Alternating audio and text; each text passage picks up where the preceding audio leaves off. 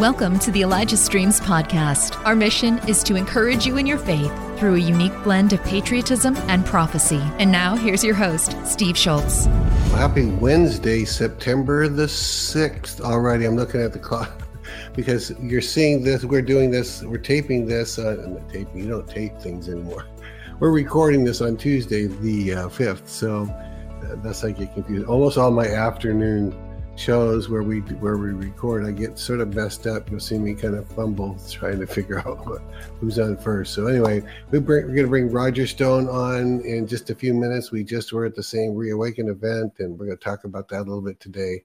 Some really good stuff. We'll bring Roger on. So having said that, let's go ahead and give you a quick reminder of how you're investing into what the Africa calls boreholes. We call them water wells. They just mean the same thing, and they're bringing fresh water. You're bringing fresh water to these wonderful, beautiful people. So let's go ahead and run that one. Jaja Zaina and her great-grandchildren have gone their entire lives without clean water.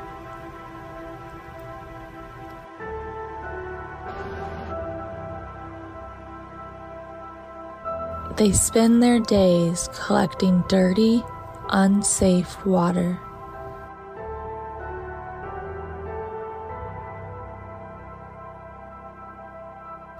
They have been praying for a miracle, and that prayer has been answered. Because of your generosity, a water well has been drilled near Jaja Zaina's home. Would you join us in providing clean water to the people of Uganda? Donate online at elijahstreams.com/donate or mail a check today to Elijah Streams, 525 2nd Avenue Southwest, Suite 629, Albany, Oregon, 97321.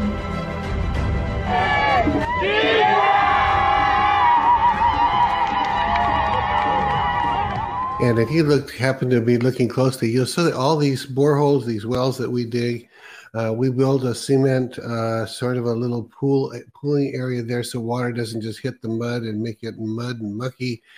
But then it runs off on cement, and that particular one I just noticed for the first time has a channel where it takes it down further and drains it, the leftover water that kind of runs off. It looks like they still capture that so they don't lose any water, and they can pump those things forever because there's lots and lots of water down there. It's not a strong stream, but it's plenty strong enough if it's used all the time, every day. They're so far ahead of what it would be like for them to walk a few miles in each direction and carry it back. So thank you again and again for all your wonderful, wonderful donations to this ministry. You're supporting the prophets, and you're giving a cup of cold water. That's all. Both of those things are in Matthew 10. That you receive a prophet as a prophet, and even if you give a cup of cold water, you won't receive your word for that. You won't lose your reward for that too. So God is so faithful to that. So all right, it's time to bring in Roger Stone. So here we go with an episode of Prophets and Patriots.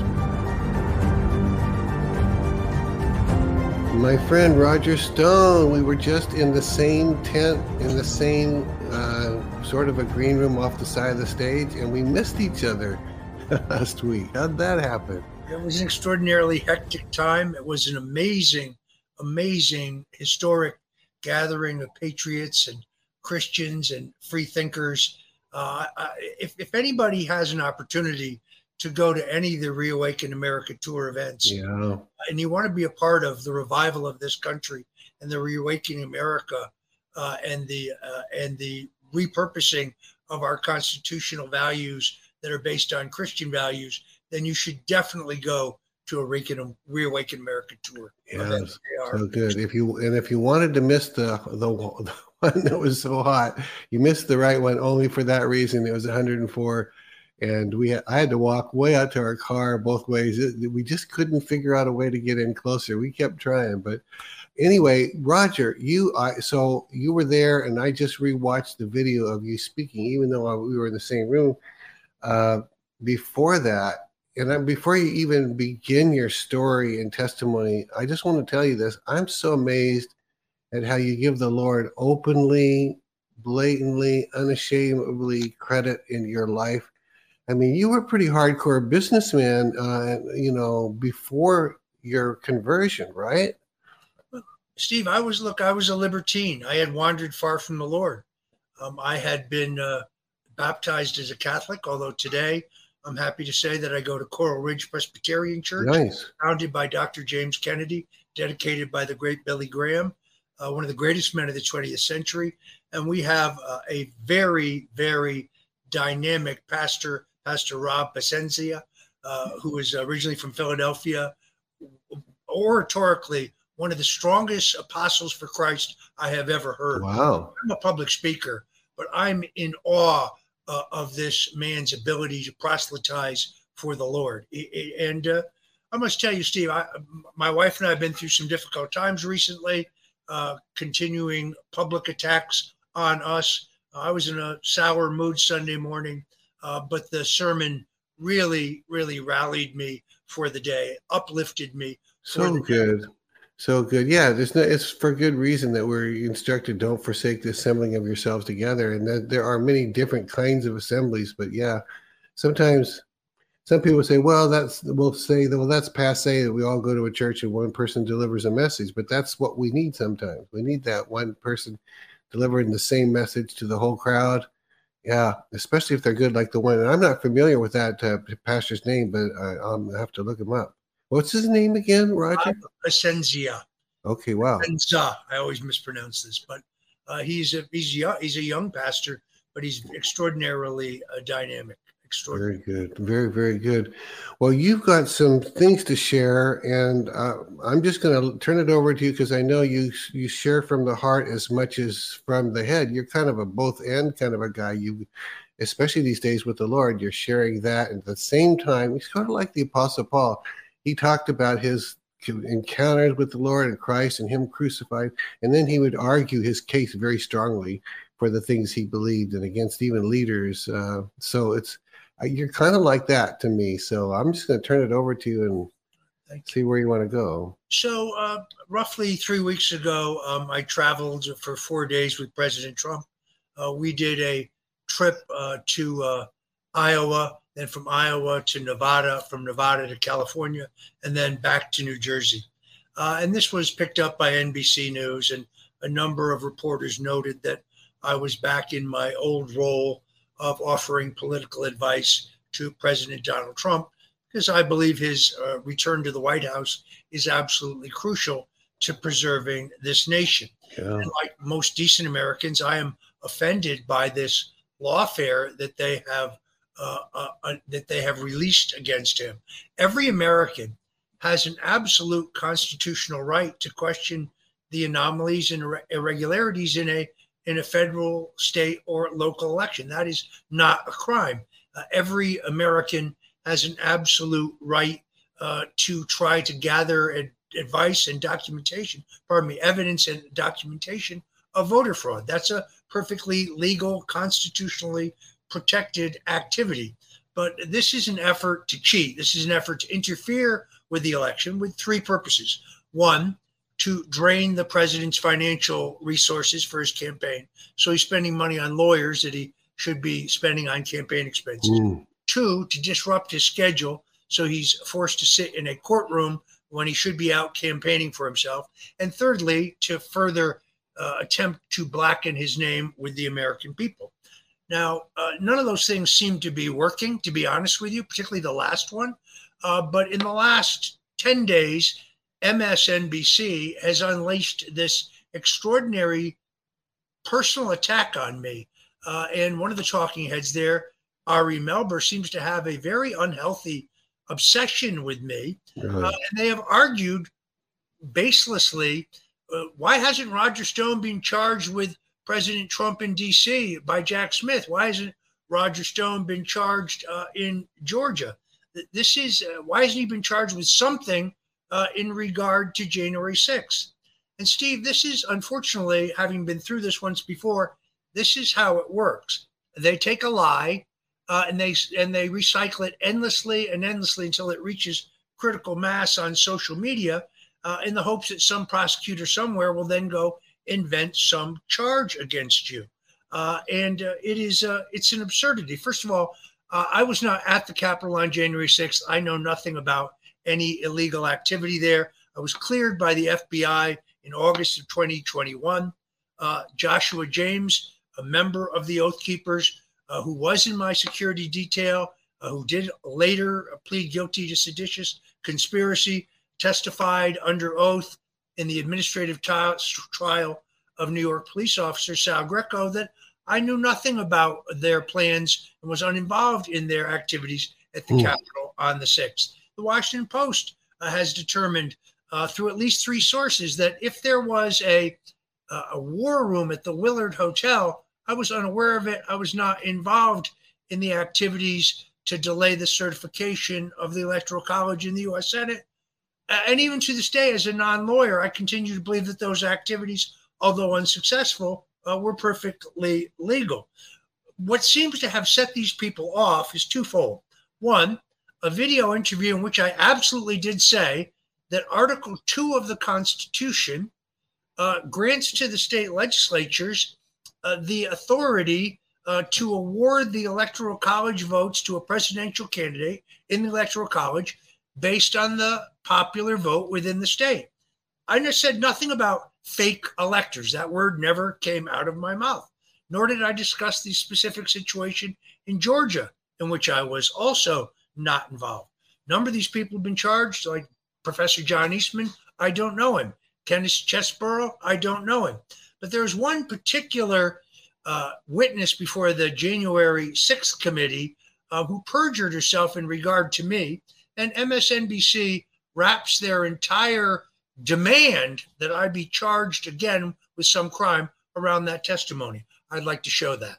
So, okay, well, let's go ahead and run that, Emily. Thanks.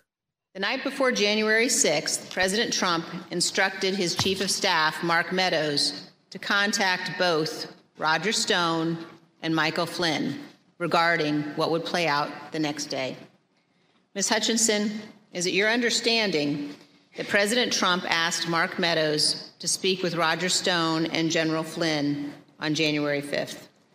That's correct. That is my understanding. And Ms. Hutchinson, is it your understanding that Mr. Meadows called Mr. Stone on the 5th? I'm under the impression that Mr. Meadows did complete both a call to Mr. Stone and General Flynn the evening of the 5th. And do you know what they talked about that evening, Ms. Hutchinson? I'm not sure. Is it your understanding that Mr. Giuliani, Mr. Eastman, and others had set up what has been called, quote, a war room at the Willard Hotel on the night of the 5th? I was aware of that the night of the 5th. And do you know if Mr. Meadows ever intended to go to the Willard Hotel on the night of the 5th? Mr. Meadows had a conversation with me where he wanted me to work with Secret Service on a movement from the White House to the Willard Hotel so he could attend the meeting or meetings with Mr. Giuliani and his associates in the war room. And what was your view as to whether or not Mr. Meadows should go to the Willard that night?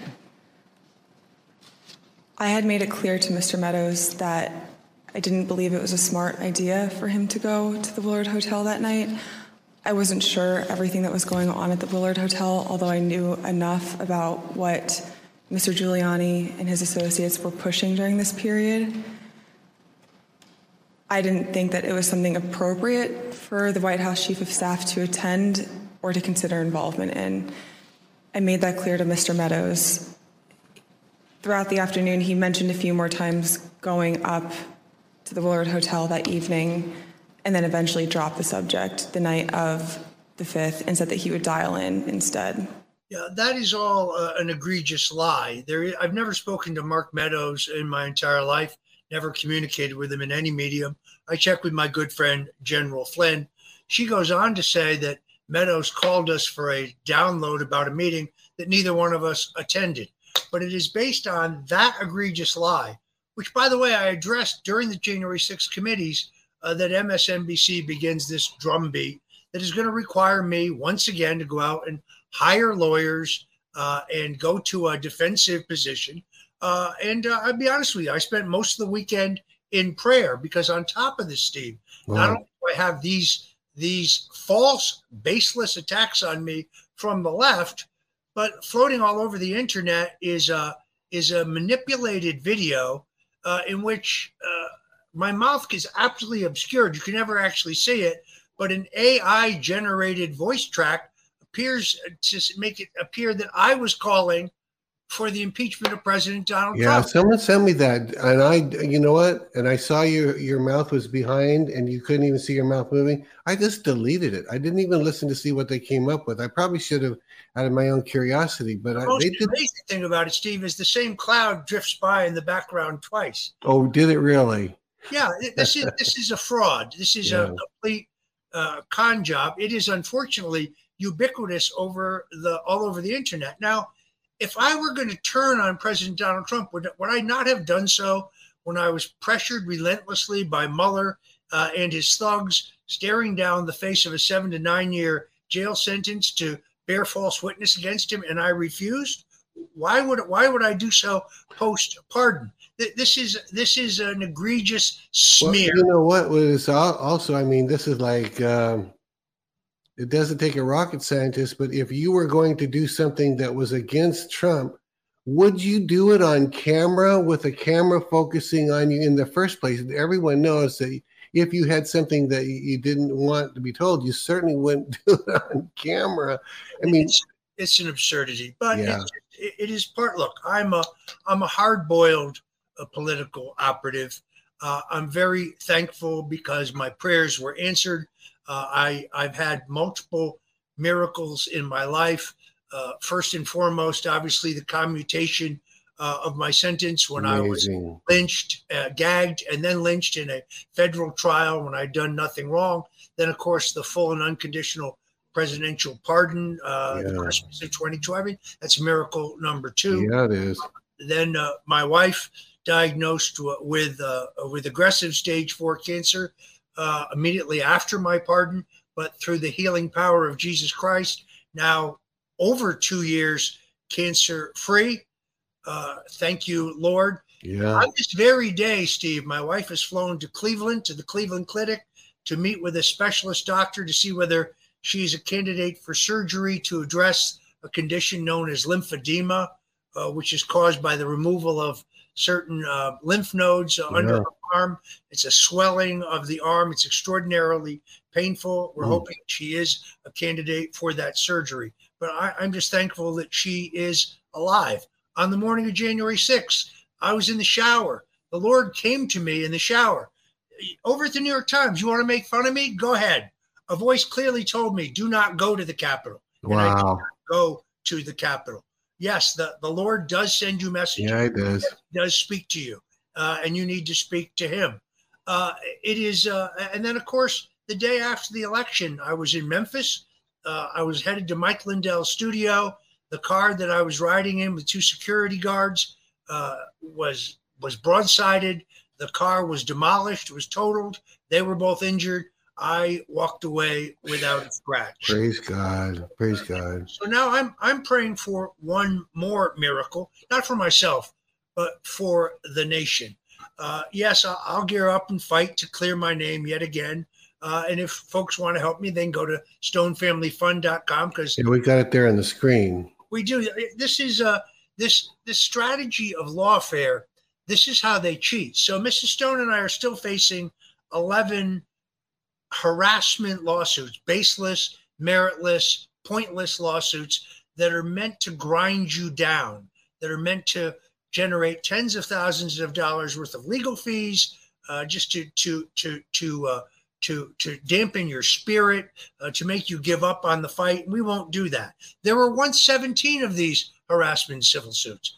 I've prevailed. We have prevailed in 6 of them. We will ultimately prevail in all of them. Now, I suspect we'll have yet another examination of my actions on January 6th, and I will be found once again to have done nothing whatsoever wrong. But you have to gird yourself. And here's the great thing I have learned. Faith replaces fear. You can have no fear in your life if you put your full faith in Jesus Christ. So good. And in the darkest times are the times that faith is most important. So I spent a lot of the time over the holiday weekend in prayer.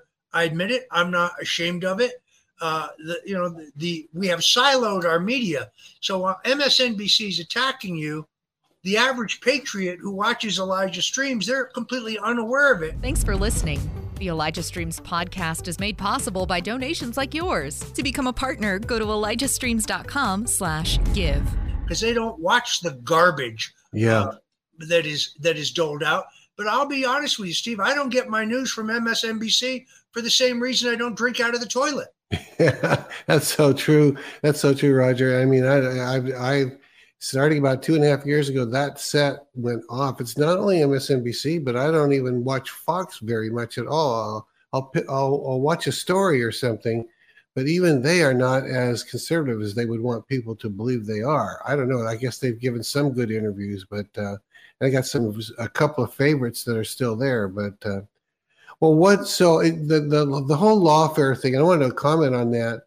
Lawfare, for anyone there's warfare. That's the one use. If the enemy comes at you, he comes at you with warfare. If a person comes against you, they're using lawfare. They're trying to wear you out and drain your bank account and give you no rest day or night. They're trying to torture you. They don't think you're guilty of these things. They're just trying to torture you in whatever way they possibly can. And if they can possibly do it, keep President Trump from coming back. And he will come back. He's going to come back. But man, what a fight. My good friend Robin Bullock assures me that it is written and that he will be successful. I believe it. I believe it is the manifestation of his destiny. I have here the Bible that belonged to Kim Clement. That is so cool. Given to me by his daughter, Donna, who's become a very, very good friend and spiritual advisor to me. And when I'm depressed, when I'm despondent, those times come, she bucks me up. She points out various Psalms and Proverbs that she thinks I should study, and I do. I am supremely confident, as is he. This is actually one of the most amazing things, Steve. Having spent 4 days with Donald Trump, a man who has the weight of the world on his shoulders, a man they're trying to lock up for 100 years, a man whose career and whose life and whose family they seek to destroy. He is buoyant. He is optimistic. He is energetic. He's lost 30 pounds, by the way. He looks great. Wow. He is resolved. He's determined. And he is not deterred whatsoever from his mission. Amazing. So I agree with what Kim Clement said, that a man would come to the White House and he would not be a religious man, but he would be a man who prays. And that is very definitely our president, because I have now prayed with him.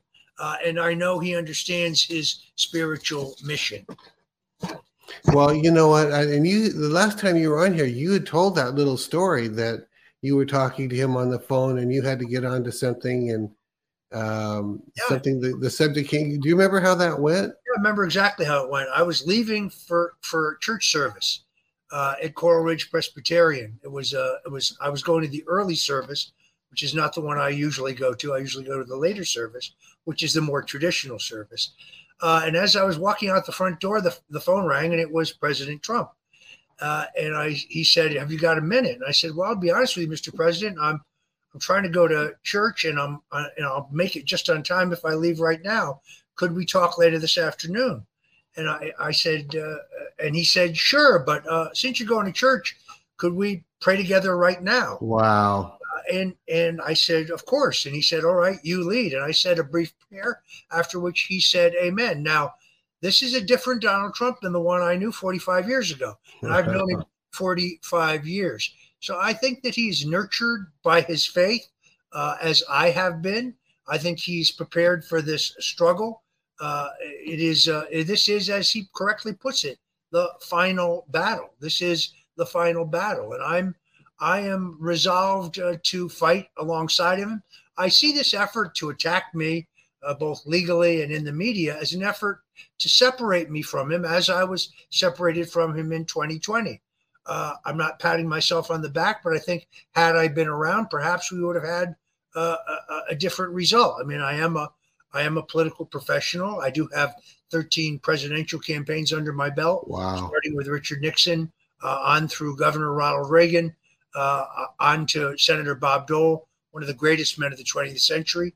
And of course, I began urging Donald Trump to run as early as 1988. So really, you did? Oh, wow. In 1988 was the first time I was sitting in Trump's office with him, and he was reading the New York Times, and he looked at it and he said, George H.W. Bush and Michael Dukakis, is this the best we can do? Is there nobody better? I said, oh, there's definitely somebody better. Well, who is it? He said, we should get behind him. And I said, well, I was thinking of you. And he said, you're out of your mind. I said, no, I'm not. You have very strong feelings about the country. You have very strong feelings about the way our national defense has been allowed to atrophy. You have very strong feelings about how we're being taken to the cleaners in these various international trade deals. And this is prior to NAFTA and prior to TPP. He was already talking about this in the late 80s. I subsequently organized a exploratory trip to New Hampshire, which garnered an enormous amount of speculation that Trump might be thinking about running. He was very close friends with billionaire Ross Perot. Okay. Dallas. Perot had run as the candidate of the Reform Party. Perot and Jesse Ventura, the former wrestler who was then governor of Minnesota, had been elected as a Reform Party candidate, and who was friendly with Trump because he had wrestled at WrestleMania in Atlantic City, at the Trump property in Atlantic City. Perot and Jesse Ventura both tried to entice Trump into running as the Reform Party candidate. The truth is we did explore it very extensively. This was in 2000, but he elected at that point. He realized that he would probably just draw enough votes from George W. Bush to elect Al Gore, which is something he did not want to do. He did consider it again briefly in 2012. Instead of running, he endorsed Mitt Romney, which he very, very, very greatly regretted. And then Steve, on I guess it was New Year's Day of 2013, when I always talk to him in the afternoon to wish him a happy new year, he told me what a disaster Romney had been. And he said, next time I'm definitely going to run. Really? 16. And I said, well, pardon me if I say this, but I've heard this before. He said, no, this time I'm going to do it. In fact, he said, I have already applied to the U.S. Patent Office to trademark the expression, make America, let's make America great again. And from that moment on, I realized he was quite serious and that he really would run. A lot of those in the national media ridiculed him, said he was just burnishing his brand or just trying to generate positive publicity for himself. But I knew that the time was right. And today we're engaged not just in a legal war, but more importantly, I think we're engaged in a spiritual war. Yeah, we are. I was attacked by Media Matters for America because I said in a speech, I think it was to the pastors for Trump, that I didn't see the divide in America today being between Republicans and Democrats or liberals and conservatives, but I saw the divide being between the godly and the godless, an epic choice between dark and light, between evil and good. And I said specifically that if we lose this epic fight, that America will step off into 1,000 years of darkness. CNN said, quoting me exactly, there is Stone calling for violence. I'd never call for violence, but I do say that those who oppose us are demonic, that they are satanic.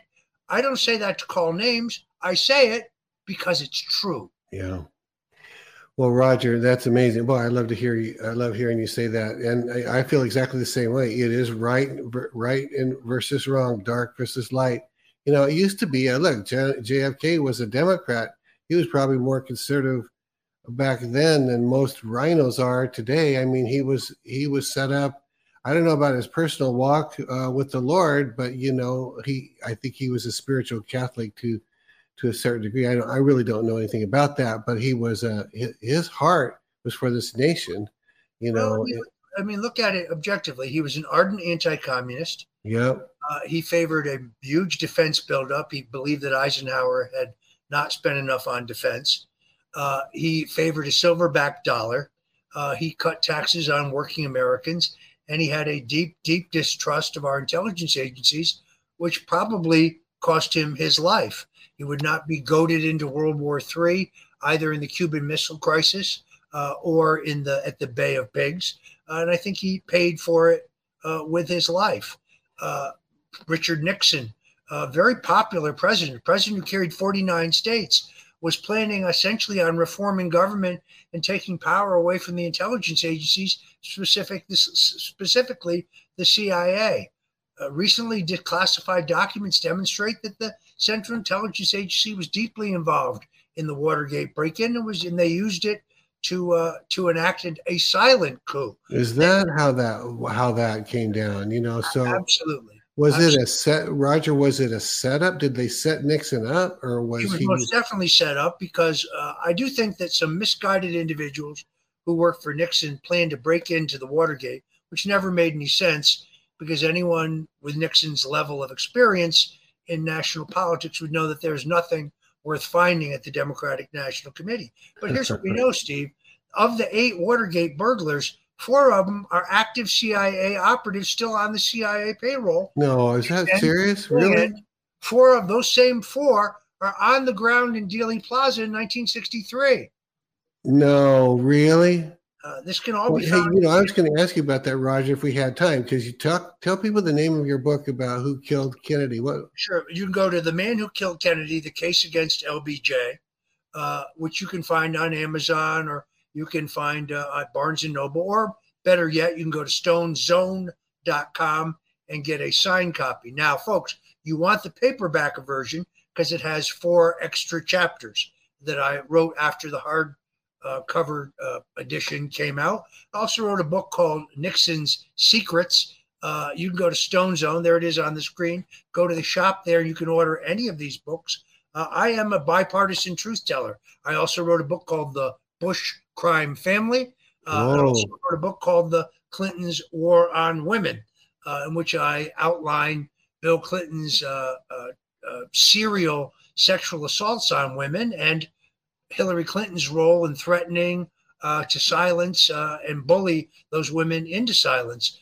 And the story of the Bushes in the Bush crime family is an epic story of crime, financial crimes, drug trafficking, assassination, the arming of the Nazis by Prescott Bush, an epic tale of corruption. All those books available at stonezone.com. By going there, you get a signed copy, by the way. When LBJ, I met a guy who had been the chief communications officer on Air Force One from beginning with Lyndon Johnson, if I remember the way he told it, and all the way through Bush, the senior. I can't think of his name. Van Valkenburg. All of a sudden, it came to me. He would do these public seminars. He would show up at Kiwanis and different clubs and tell about all the presidents' stories, because he knew their stories on Air Force One, those stories. And he said basically that Lyndon Johnson was one of the most corrupt presidents we've ever had. And he died. The only story I really remember, of course, back then I didn't know he had a hand in the death of Kennedy, but what I remember is when he finally finished his presidency and he got the free ride home on Air Force One to, I think, Austin, if I believe it. He says when that plane landed, he had whoever worked for him, Secret Service, whoever, they gutted the inside of Air Force One, took all the chairs, all the dishes, all the furniture, all the air. I mean, that's a big plane, and just stripped it all for himself. Yeah, completely believable. He was an epically unbalanced individual. I think he was actually, and members of his staff actually say this in their oral histories, he was a functioning lunatic. He was an alcoholic. He was a pill popper. Really? He was a womanizer. He was an incredible liar. They called him Lying Lyndon. I believe he killed as many as 14 men before he orchestrated the murder of President John F. Kennedy. No, this is not a conspiracy theory. It's all documented in my book extensively, The Man Who Killed Kennedy, The Case Against LBJ. This is a man who, as president, would conduct White House meetings while sitting on the toilet defecating, which he did not because he was crude, but he did it essentially to humiliate the young Ivy League staff he had inherited from JFK, because he believed, treated him poorly when he was vice president. So he was an extraordinarily crude, corrupt individual. And I think this is important to mention. He and Lady Bird Johnson had millions of dollars in stock holdings in Bell Helicopter and General Dynamics and Sikorsky Helicopter. So he reaped millions and millions of dollars off of his escalation of the war in Vietnam.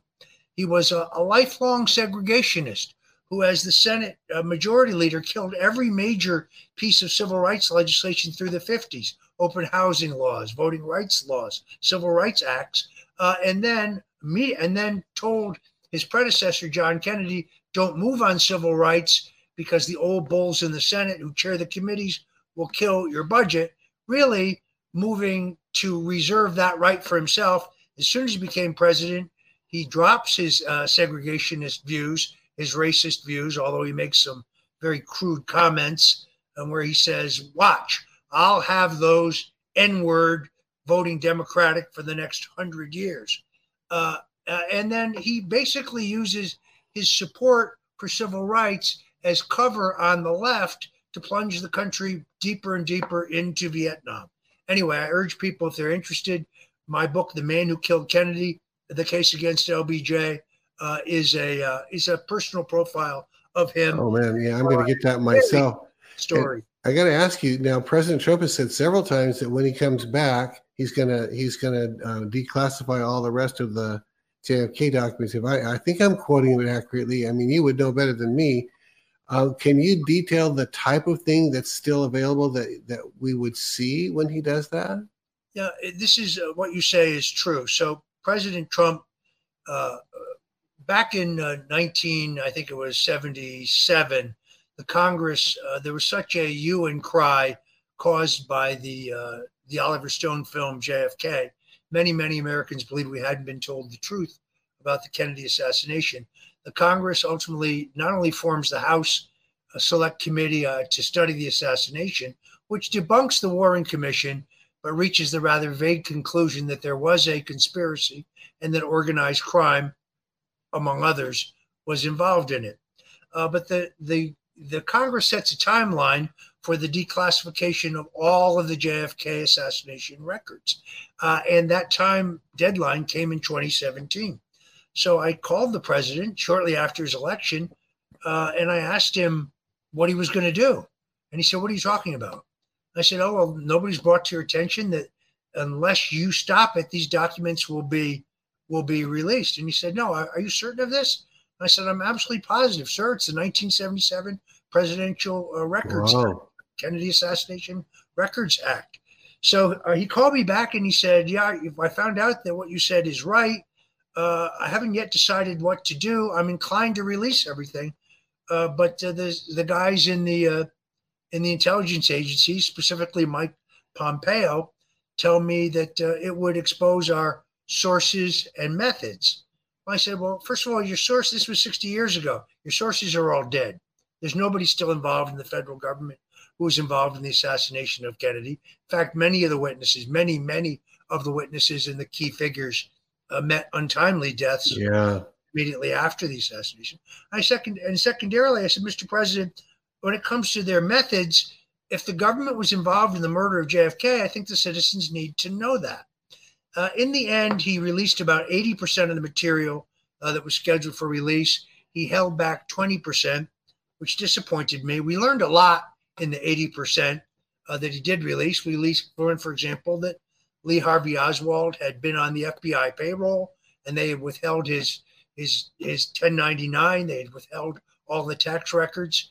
We learned that Lyndon Johnson, early in his career, had been a member of the Ku Klux Klan. This is the civil rights president. Yeah. All of that was classified. But when I asked him what it was that they held back, he said, it's so horrible, I can't tell you. Really? President? Someday, he said, you will know. Now, if I had to speculate, it's kind of obvious. John F. Kennedy was murdered, as his nephew Robert F. Kennedy has asserted, by the United States government. That is what they're hiding. Help Elijah Streams continue to reach people around the world. All donations go toward making Elijah Streams and the Elijah Streams podcast possible. Visit ElijahStreams.com/give and become a partner today. Can you talk a little bit about Robert Kennedy Jr., Bobby Kennedy Jr.? I think we addressed this last time. The Democrats don't want him to get to first base, even though he could, left to his own devices, he would carry the nomination, I would think. But what do you think his future contributions are going to be in this country? Because he's got a lot of good stuff on him. Well, first of all, I mean, I like him very much. I've only met him once. You can go on Twitter right now. You'll find people saying that I'm advising him or that I urged him to run or I'm running his campaign. None of those things are true. We are casual friends. I've only been in his company once. But he's a Democrat who wants to secure our borders. He's a Democrat who has real reservations about whether we are careening towards a war in Ukraine. He is worried about massive companies like BlackRock and Vanguard buying up all of the single-family homes in the country. He has an extraordinarily dynamic plan for housing. He's concerned with the fact that the average price of groceries has gone up 76% under Joe Biden. If there was a free, fair, honest, and transparent contest for the Democratic nomination, I think that he would do very well. But Steve, I must tell you, I recently studied a poll of Democratic primary voters in one of the early states. And to my shock, almost 66% of the people in this poll said that they did not believe in God. Really? Less than a third of the people said they attended church on a regular basis. So I think this, and of course they described their views as either overwhelmingly liberal or extremely liberal. So the old Democratic Party, the party of John Kennedy, the party that was an anti-communist party. Truman broke the backs of the communists in Greece. He was an ardent anti-communist, as was Kennedy. A party that believed in free enterprise, a party that believed in capitalism, the party that believed in a strong national defense. That Democratic Party literally no longer exists. And to the extent that Robert Kennedy can find the votes within that party, I remain skeptical. I think he's running a very good alternative media-based campaign. He is subjected to horrific censorship. Even when they do let him on ABC, NBC, CBS, CNN, which is rare, they don't let him speak. They chop up what he says. They heavily edit it. Mostly they just don't let him speak at all. He's made about as much as you can from alternative media by going on with Tucker Carlson or going on with Joe Rogan or any of these other high-profile. I like his position on health freedom. I support it, but I don't think it's the driving issue of his campaign. To answer your question more directly, I think he's going to have a great impact. He can have a huge impact even if he's not nominated. And I don't think that the Obamas and those who control the Democratic Party will allow him to be nominated. In fact, I'm quite certain they will not allow him to be nominated.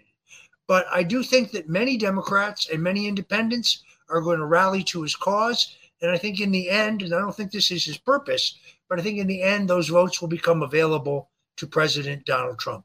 And who knows, perhaps after Trump is president, or maybe even before, he will pledge to put Robert Kennedy into his cabinet. I would recommend as Attorney General of the United States, John by his father. Yeah. Now, what do I want to ask you about?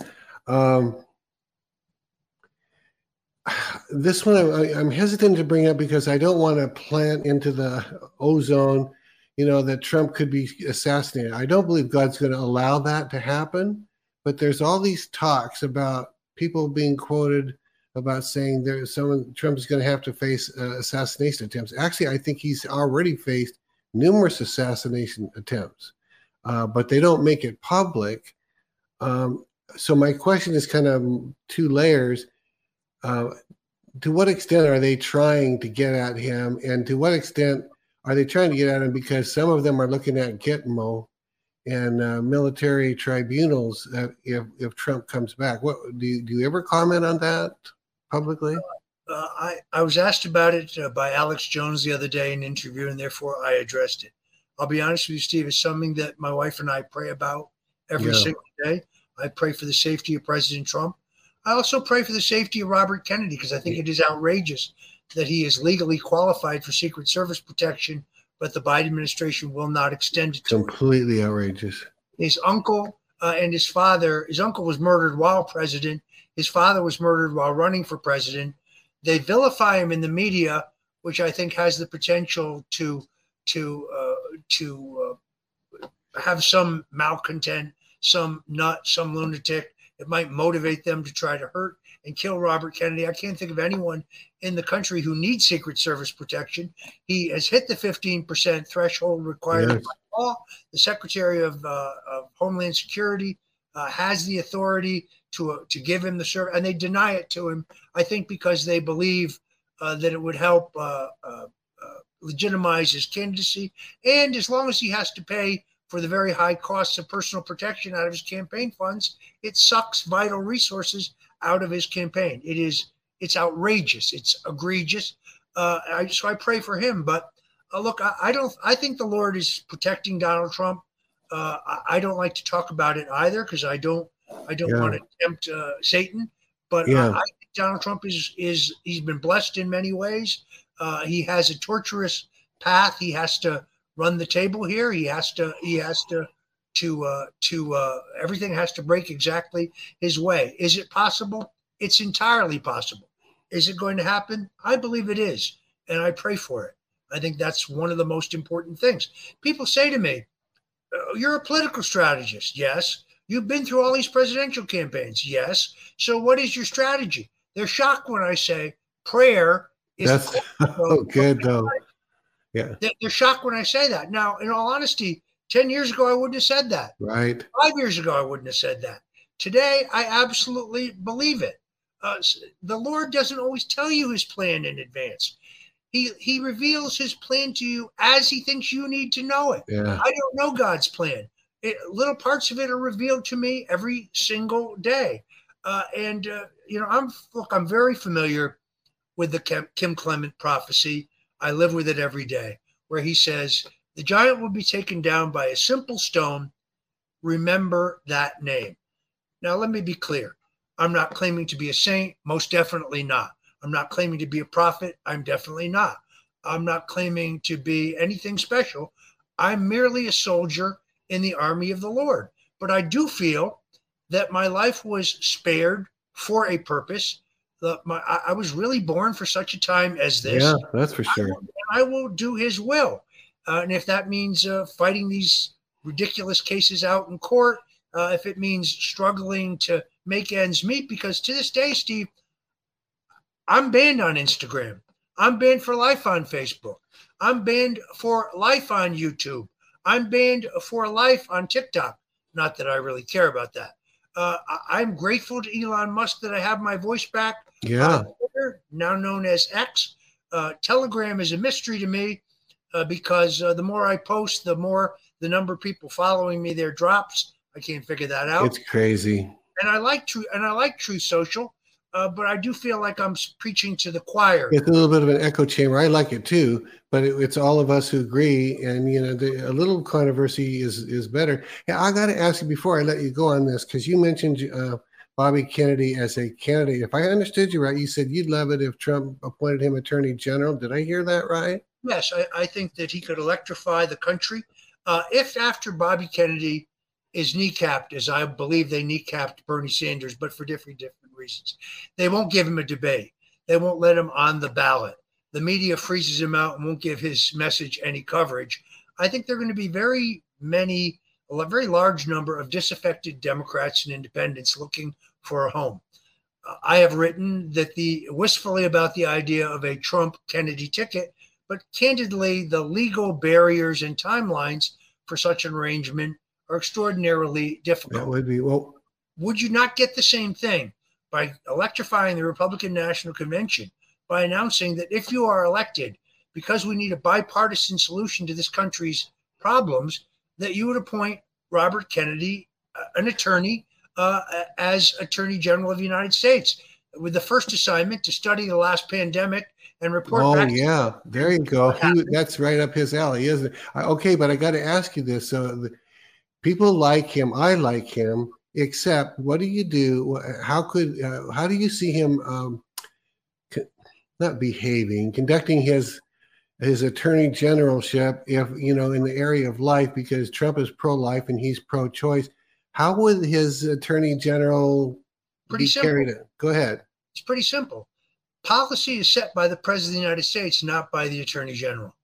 So if Robert Kennedy agrees with Trump about the border, agrees with Trump, he's now changed his views on the Second Amendment.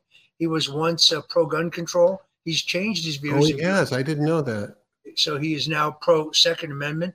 I have a couple of disagreements with him. I disagree with him on climate change. I disagree with him on life, most certainly. But let me stress, he would be carrying out the president's policies where they largely agree. He would not be carrying out his own policies. We have a tradition, by the way, of a bipartisan cabinet in this country. John F. Kennedy, Secretary of Treasury. C. Douglas Dillon, a Republican from New Jersey. Really? Richard Nixon, Secretary of the Treasury. John Connally, then a Democrat from Texas. Okay. Barack Obama, Secretary of Transportation. Ray LaHood, a Republican congressman from Chicago. So we have, until Barack Obama, really a tradition of bipartisanship in our cabinet. The solution to America's problems do not lie in either party. They lie in a broader bipartisan, nonpartisan approach. I think you can electrify the country and win many votes by pledging to make Robert Kennedy Attorney General. Well, you got my... I speak only here for myself. Yeah, I hear you. But you kind of got me interested in that, because he's a righteous man. He's a God-fearing man, and his value systems, and I agree with you. I don't agree with him on climate change. I think the whole thing is made up. I just think he hasn't figured that out yet. But if enough scientists are allowed to speak to him, he'll change his mind on that, because it's incontrovertible. Our plants live on carbon dioxide. That's what air we breathe.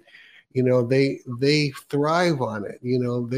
Plants make oxygen and they eat CO2, which is there's too much CO2. Anyway, the air is a whole lot cleaner. When I was a child, we couldn't even breathe in LA. They cleaned up the air. We keep cleaning it up. What we need to do is clean it up around the earth and have an influence in that. But, well, anyway, Roger, anything else that you would like to hit before we wrap this up? Because you're anything in the whole area of the elections coming up, or the deep state, or people going to Gitmo, what would you like to talk about? I think we have pretty much summed it up. Okay. I asked people to pray for me, yes, and my wife, as the deep state yet insists that I did something wrong when I did nothing wrong. And this is the censorship, Steve, makes it very difficult to make a living. Yeah. To sell my books, to get people to watch my show. Stone Family Fund on there. It's down there, stonefamilyfund.com. You can help us there, and every cent is appreciated. I do a daily show at stonezone.live at 5 o'clock Eastern, stonezone.live. I'm now doing a great radio show at WABC Radio in New York, just on Sunday afternoons from 3 to 5. You can listen to that at WABCradio.com from 3 to 5. So it's very exciting. It's a lot of work, but I appreciate the support of all those Christians and all those believers out there who realize that I've changed my life, and I was born for this moment. I was born for the final battle. I really was. Well, we appreciate you. We love you, and I haven't met your wife yet, but one day I will. But Roger, I appreciate you've been to you and Trump together had more warfare and lawfare and every other kind of fear come against you, and you've hung in there. You're still friends with each other. One hasn't sold the other out. You could have sold them out if you had made up something, which is what they were trying to get you to do. But you have integrity, and you're walking with the Lord. So we appreciate that. I appreciate that. And we're going to have you back many more times, especially as we get into the whole next political season. We'll have you give us updates on everything. So, okay, so we're Stone Family Fund, and just real quick, is that legal and personal? That's legal and personal. So I can use it for my wife's medical expenses. I can also use it for attorneys. Okay. there is a stone defense fund, but we're very, very restricted. That can only be used for legal expenses. And unfortunately, our expenses are much broader than that. So the way you can help us in both realms is by going to stonefamilyfund.com, and God bless you for it. All right, everybody. So we will see you then tomorrow. Kelsey will be with you. Let's see, tomorrow. People are watching this. I have to get my brain together. You're watching this on Wednesday, so Thursday Kelsey will be in for me. He's great. So we'll see you on Thursday. It'll be Bobby Connor. Yeah, on Thursday, and we'll see you all later. Have a great night, everybody. See you later. Bye-bye.